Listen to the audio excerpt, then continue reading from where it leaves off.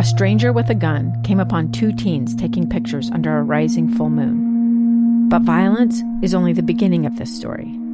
Sometimes I thought, there are no miracles. Yeah, there are, and this is a big one. I'm Amy Donaldson, and I've spent my career talking about how lives are undone by violence. The Letter is a podcast about how lives are remade.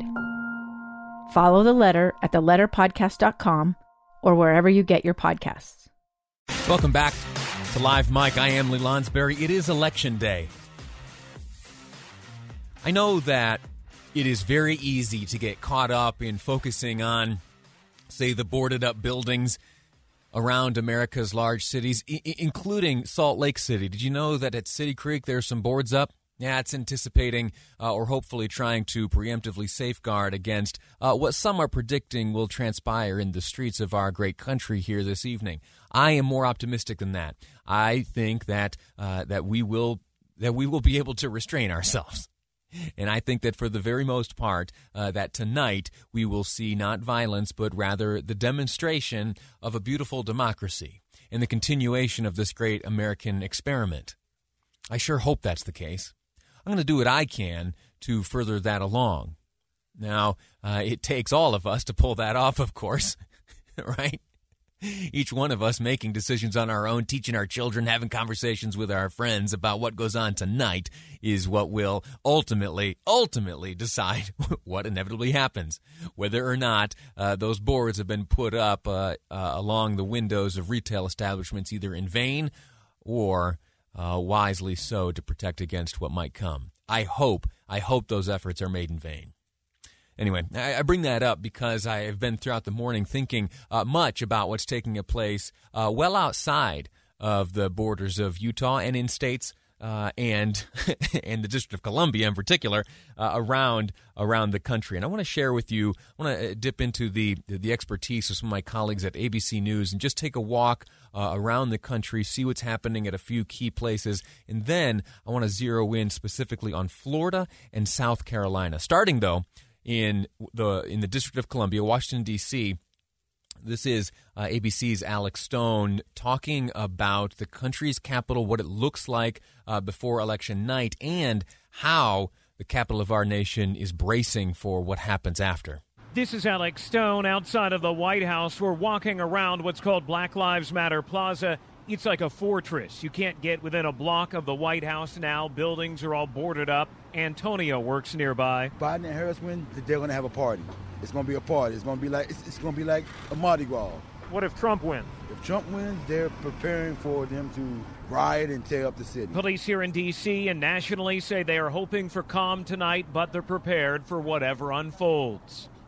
Now, moving on to Pennsylvania, ABC's Mark Remillard is in Philadelphia and says people rushed to the polls early this morning, but yet most voted by mail. In this historic part of Philadelphia, just down Market Street from Independence Hall, voters are casting ballots here at the Museum of the American Revolution. How freaking cool is this? Leah Blewett is the judge of elections for Ward 5, Division 2 here in Philadelphia and says there was an early rush when the polls opened at 7, but things have slowed down since then. People were excited to vote in this election, so I think a lot of them came out early this morning. Our first voter in line got in line at 5:30. She says more than half of all voters in this area have voted by mail.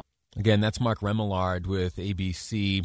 He reporting from Philadelphia. All right, now let's jump over to Kenosha, Wisconsin, where ABC's Deborah Roberts files this report. Kenosha, inside a battleground state. The president won Kenosha County by just over 200 points, won the state by 20,000 or more points. So the big question is, will Wisconsin deliver another surprise? It was a big surprise last time. And Democrats right now say, of course, Vice President Biden is ahead. We've seen that in the polling, but the big question is, will that hold? ABC's Deborah Roberts there reporting. So now you have a brief look at one of countless states around this country that are having an impact on tonight's election. There are those that are certainly predictable, red or blue, and then there are some swing states, of course, and we're going to get into some things happening in Florida in just a moment. But before we do, I want you to hear from ABC News Radio's Karen Travers, who is reporting on some of the state's early voting numbers and comparing them to the ones in 2016. I'll point out she filed this report about an hour and a half ago. You'll hear her make reference to 99 million Americans already voting. I got to correct that preemptively. Right now, it's being reported that over 102 million Americans, 102 million Americans have already cast their vote. Here is ABC's Karen Travers reporting on some states' early voting numbers.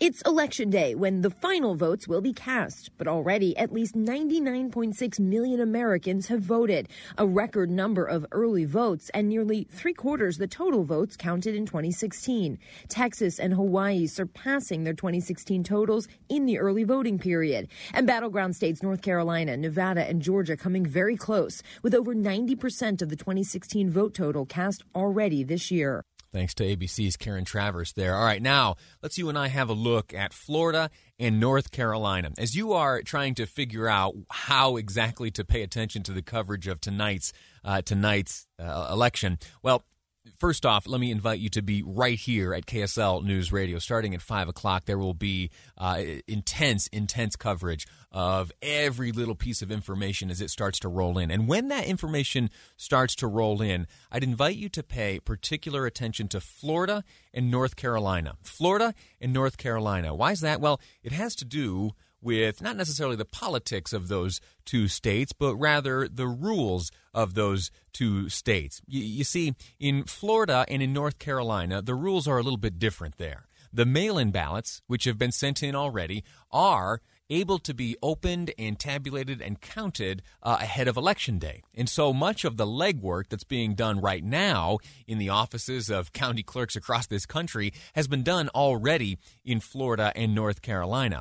Now, I know Florida is a bit of a toss-up. There is a good deal of uncertainty as to which way that will fall. But because the results are expected to come relatively early in Florida, we may get at least a glimpse of the trajectory of things for either Joe Biden or Donald Trump. Now, where does North Carolina fit into this? Well, North Carolina, similarly, it closes their polls relatively early, and they also are one of the states that allows for the clerks to collect and open and tabulate the votes.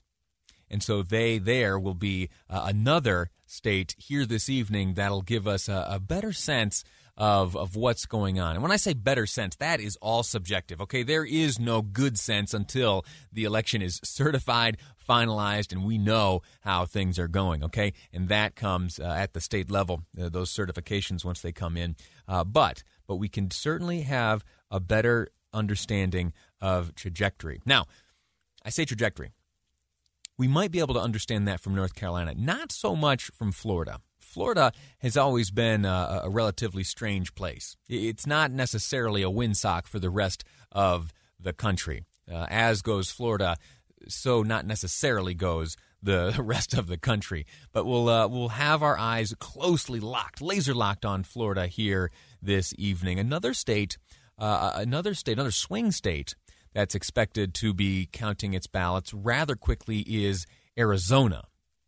That's another place where ballots can be tallied early, but the trouble there is that the polls close a bit later. 9 p.m. Local time is when the ballots close in Arizona, and they can't be reported before 10 p.m.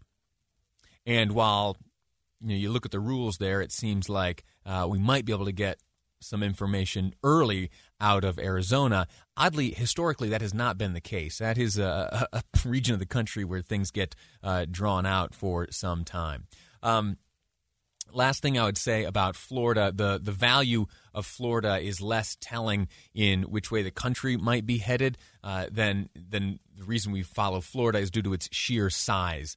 There are 29 electoral votes up for grabs in Florida. Should Joe Biden win all 29 of them, the pathway for President Trump narrows significantly. Now, if President Trump is able to secure those He'll certainly have an uphill battle still, but it will not be as difficult should Joe Biden win all 29 of those. And with counting already underway in Florida, having been underway for some time, and the polls closing relatively early, Florida is where I'll be watching here this evening. We're going to take a quick break. When we return, we'll be speaking with county clerks from various Utah counties next on Live Mike. I'm Lee Lonsberry, and this is KSL News Radio. 2 years ago, Americans watched in horror as a crisis unfolded at the Kabul airport. She was tear-gassed and beaten. Images of thousands desperate to escape Taliban oppression filled our news feeds. More than 80,000 Afghans made it to America. But the story didn't end there. It was very cold. There was no power, no heat. Who would help our newest neighbors? I'm Andrea Smartin. In Stranger Becomes Neighbor, you'll hear the stories of some remarkable refugees who left their homes and their dreams behind, only to start over from zero. Their only possession was 3 blankets. And you'll meet Americans who stepped up to help them. You want me to come when you deliver your baby. What can one person do in the face of an international disaster decades in the making? That's Stranger Becomes Neighbor. Find us at kslpodcast.com. Follow us on Apple Podcasts or anywhere else you listen.